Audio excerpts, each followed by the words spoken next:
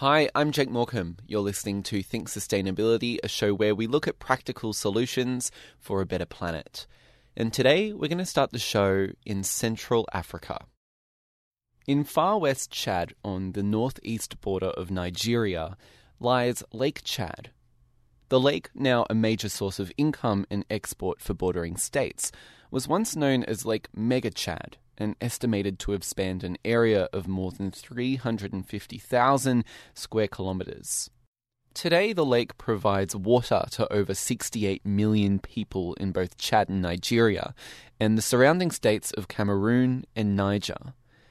And Dunladi was one of these people. Yeah, I really have a personal connection with Lake Chad. This is Dunladi Yanana.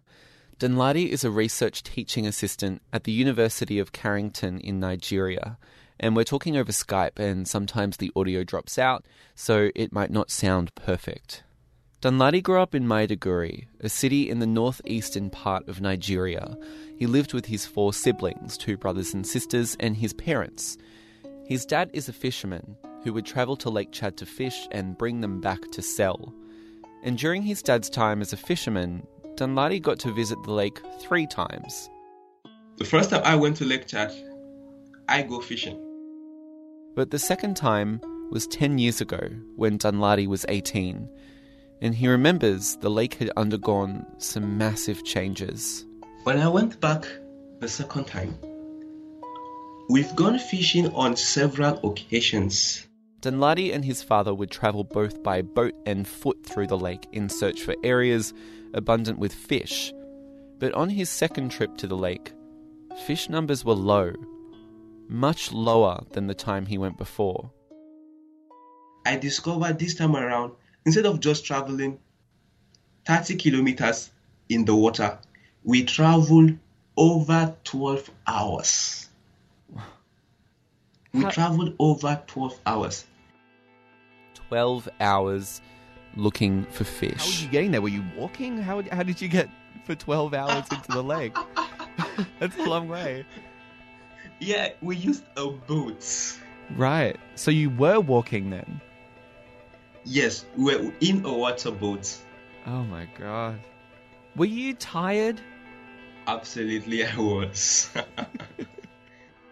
Although Dunladi can laugh about his experiences now, the treacherous 12-hour-long hike to find fish is a journey only becoming more frequent for his fisherman father. And that's because Lake Chad is shrinking, and it's shrinking at an exponential rate. But within the last 50 years, between the 1960s and the early 2000s, over 90% of the lake has shrinked.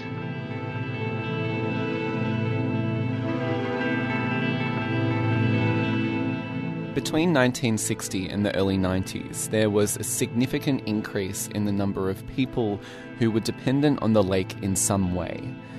That's living around it, their employment being reliant on it, or even just getting their water from it. This number of people more than doubled, with the amount of water being abstracted for irrigation more than quadrupling at the same time.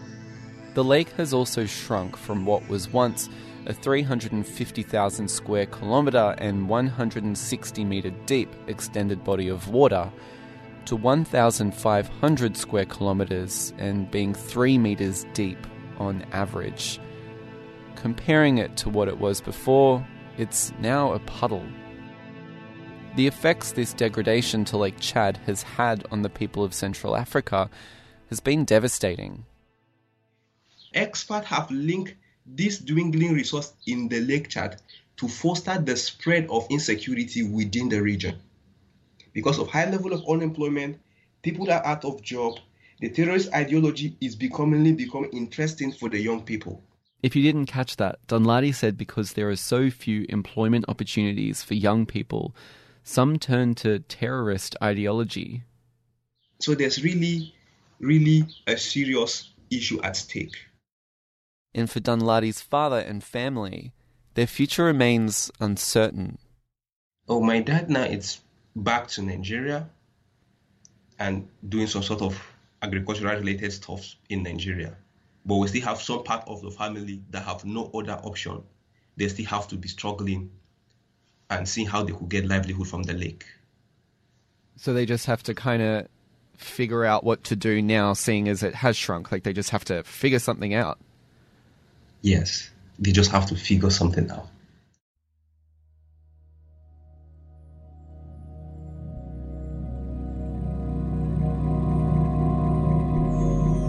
We're going to come back to Dunladi a little later on, but first, I want to spread the net even further.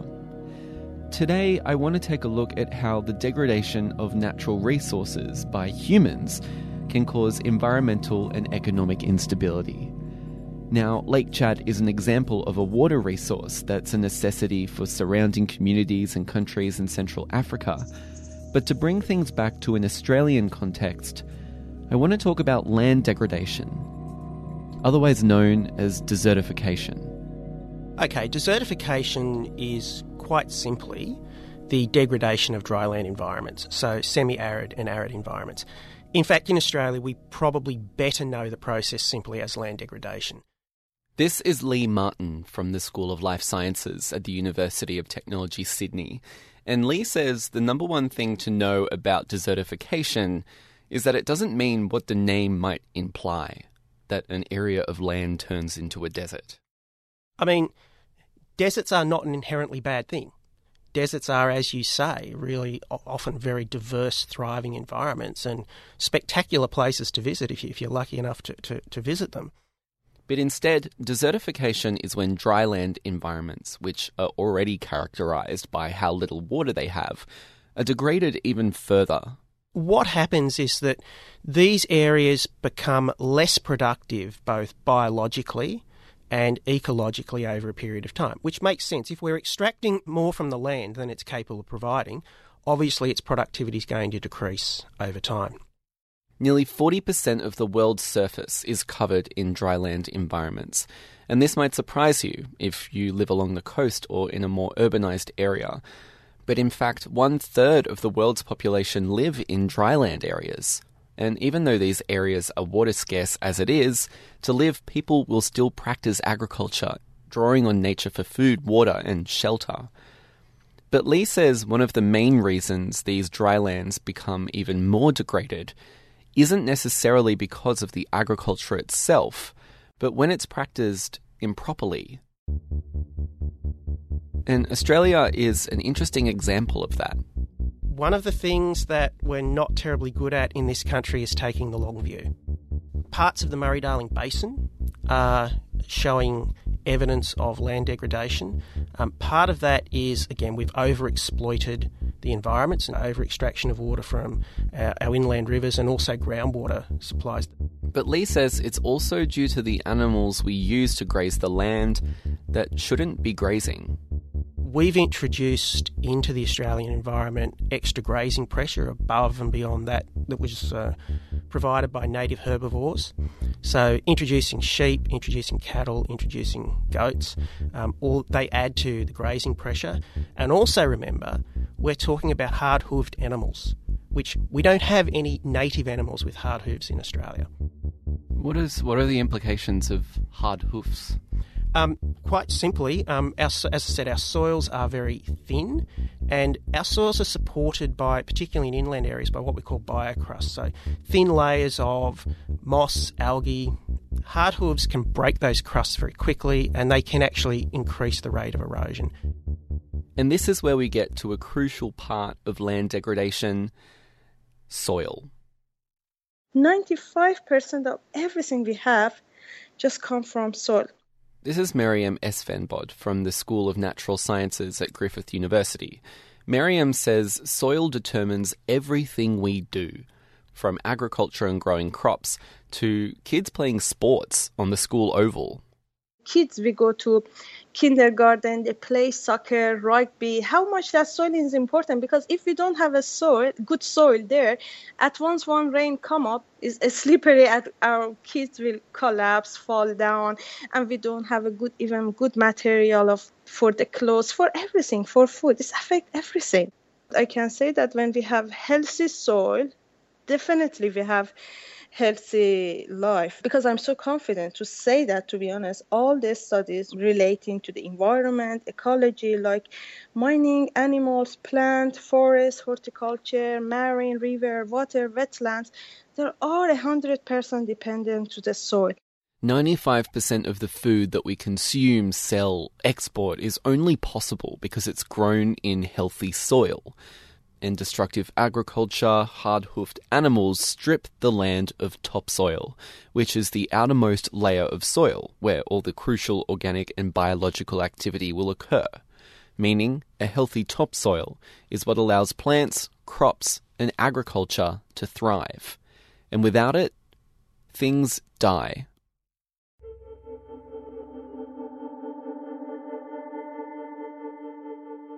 Many people might remember that extraordinary morning we had in 2009 when Sydney woke up to see, almost like the end of the world, the sky clouded with a red mist. The mist that Leah's referring to is what is now called the 2009 Australian dust storm, where thousands of tonnes of dirt and soil were swept across New South Wales and Queensland from inland Australia. The intense red-orange colour cloud, as well as a drop in temperatures, freaked people out. Many really did think it was the end of the world, or even more, an alien invasion from Mars. That was quite simply topsoil from inland Australia that had been stripped away by wind erosion. If there were ever a clearer sign that damaging our topsoil could bring about an inevitable end, I'm yet to see one. But if we're going to look at solutions to desertification, we could come at it from a number of ways. To Lee, one answer is sustainable agriculture, which could even help reverse the effects of desertification. Adopting permacultural practices, embracing the natural processes of the land rather than draining them, and 2, protecting native vegetation, which Lee sees as key. They are the naturally occurring plants and life forms that can help the land carry on its natural processes. But he also has hesitations when it does come to protecting native species, as the motivation of lawmakers isn't so much to protect the land, but to clear it as a way to deal with other issues like rapid urbanisation and population growth. And legislation in Queensland and New South Wales that was designed to prevent land clearing and protect vegetation has actually been significantly weakened. And the example we saw in Queensland is that when that happened, the rates of land clearing increased massively. And that could happen also in New South Wales, as we've seen late last year, changes to the laws protecting native vegetation, and very, very similar in the way they are constructed to those laws in Queensland that led to increased clearing. What exactly is land clearing?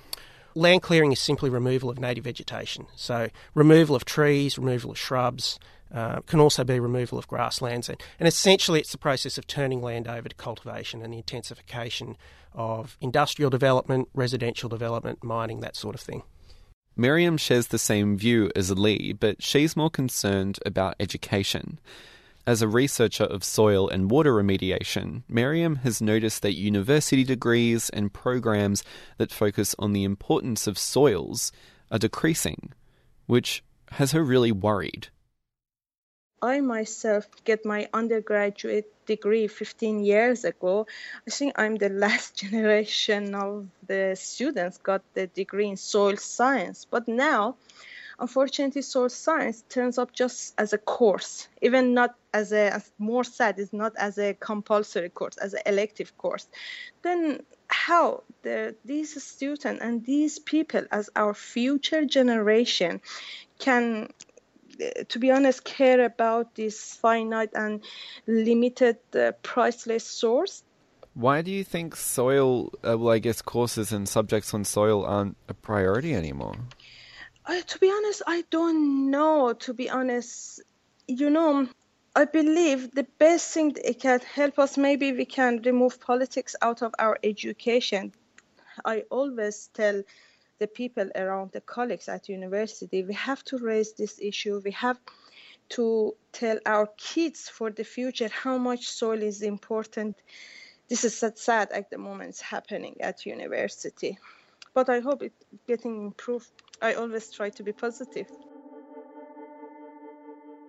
When we come back, you'll hear what Dunladi thinks can help remediate Lake Chad before it's too late. I was looking at options.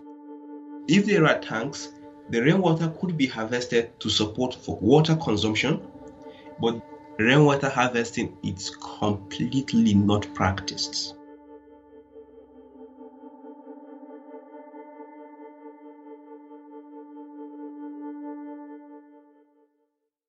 What do you do when your job is taken by a robot? Where does all your e-waste go? How do you split your digital assets when you break up with your partner?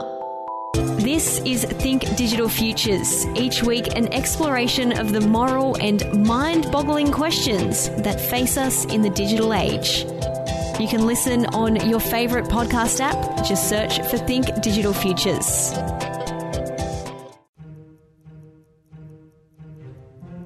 Why do you call organic waste wasted gold? Actually, many people ask me this. When people call this stuff garbage or, this stuff are just rubbish and garbage, and instantly we have to get rid of them. I'm talking to Maryam Esfanbod about the other side of her research, which is using organic waste, things like dead veggies, dead leaves, food scraps, old branches from the garden, even wood chippings, using these wasted organics as a way to remediate degraded land. This research project aims to collect all these wasted organics from residential properties, your house, my house, even up to an industrial and agricultural level. What it would do is turn them into a soil conditioner of sorts, a biosolid that could be mixed into desertified land to boost or rejuvenate microbial activity. Through this recycled organic, it has 3 major improvements: chemical perspective, biological perspective, or physical. This wasted organic biosolid can be a good source for plant nutrients, enable more air and water to travel through the soil, increase the soil's water holding capacity, and it would immobilize inorganic pollutants that have been chucked into landfill. It would eat those up and reduce the amount of carbon that's let out. How and where this biosolid would be dispersed, well, the nuts and bolts are still to be figured out. But Maryam says this research couldn't come at a more important time. Because if we keep disposing of wasted organics, or wasted gold, as she calls it, in the way we currently do, we won't only see more unnecessary crap going to landfill, but will potentially lose out on a massive amount of money. At the moment, 44% of all these wasted organics are recycled, and 9% that recycling for producing electricity. But unfortunately, 47% exactly go directly to the landfill. And if we can be successful in recycling of these 47%, then it can create an industry worth more than $1 billion in recycling organics. However, if we cannot and we don't recycle these wasted organics and send them directly to the landfill, they will instead contribute to greenhouse gas emissions, producing gases like methane, which produce less emissions across the board compared to CO2, but are 30 times more potent. Utilising these biosolids is not only environmentally strategic, but too economical, because at this point, land degradation is costing Australia $2.5 billion each year in terms of production losses for Australian farmers. Urging governments to face the music and implement research and evidence-based solutions to desertification is an issue Dunladi says Nigeria is facing as well. But when it comes to Lake Chad, he's concerned because there are no guidelines as to what is good and what is bad irrigation practice. In the lake, there is the weak enforcement and unorganized institution. These abstractions for irrigation are unsustainable. There's no regulation. They're unregulated. They're unregulated. And what damage does that do? It really does a great damage. And over time, you see within a 1 year period, people just do this abstract water in excess to irrigate this land. There is no government regulation. There is no government agency around to monitor what level of water needs to be abstracted in this season, what level of water is the limit for irrigation to ensure a water balance. All these are not really in place. Although there are no written or enforced guidelines around sustainable irrigation practice for the region, Danladi says the Nigerian and Chad governments are recognising there is a problem. The Interbasin Water Transfer Project is one such solution that has been posed, which would divert water from the Congo Basin into Lake Chad. However, this would involve building a 2,400-kilometre canal to channel that water through, costing around $15 billion US. Also, in May this year, it came out that the Nigerian government was reviewing studies on the water transfer project and was also seeking alternatives, where the Minister for Water Resources, Mr. Suleiman Adamu, told the news agency of Nigeria that he didn't think the Nigerian economy was capable of supporting the project. For Danladi, the transfer project alone isn't the answer to the problem. It's one option that goes alongside adopting more sustainable irrigation and water conservation practices, like using rainwater tanks, which are completely not used in any of these areas. If there are tanks, the rainwater could be harvested to support for water consumption. It could also support irrigation. When you have your massive tank set and you have your proper channel from rooftop and you collect good water, what we're trying to do here is to see how we lessen the demand on the water in the lake. The other option, how can we come up with low-cost equipment that will ensure that irrigation uses lesser water? Are you optimistic about the future of Lake Chad? Yeah. I'm optimistic about the future of the Lake Chad. And why is that?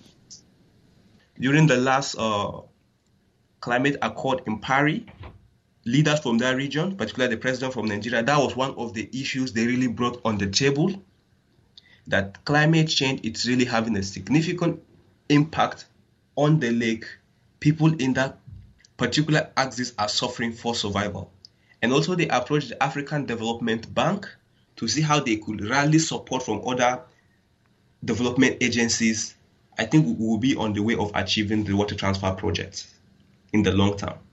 Do you think that's a good thing, though? Because you were talking about how this is very expensive, and if that is a feasible one and the money will go towards that, but that's not necessarily your end goal that you were talking about. In the long term, rejuvenating the lake is quite a very, very good option we need to do. We need to bring on board. That is why I'm supporting that option in the long term. Mm-hmm. Though it's very expensive, aside other measures we put in place for adaptation at the moment, how do we build people's capacity to adapt to the current situation? But in the long time, we need to rejuvenate the lake and then have proper measures in place so we don't have the case of what we're happening now reoccurring in the future.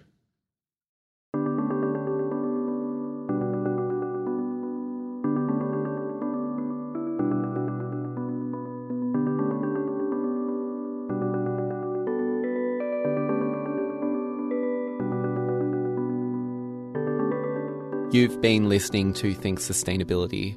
If you like what you heard today, make sure to visit our website for more information to ser.com. And if you haven't already, subscribe to us. We are available as a podcast. You can find us on iTunes or wherever you get your podcasts. Just search for Think Sustainability. And while you're there, leave us a review. It really helps us get discovered. This show is made possible by the University of Technology Sydney and 2SER Radio. I'm Jake Morecambe. I'll catch you next time.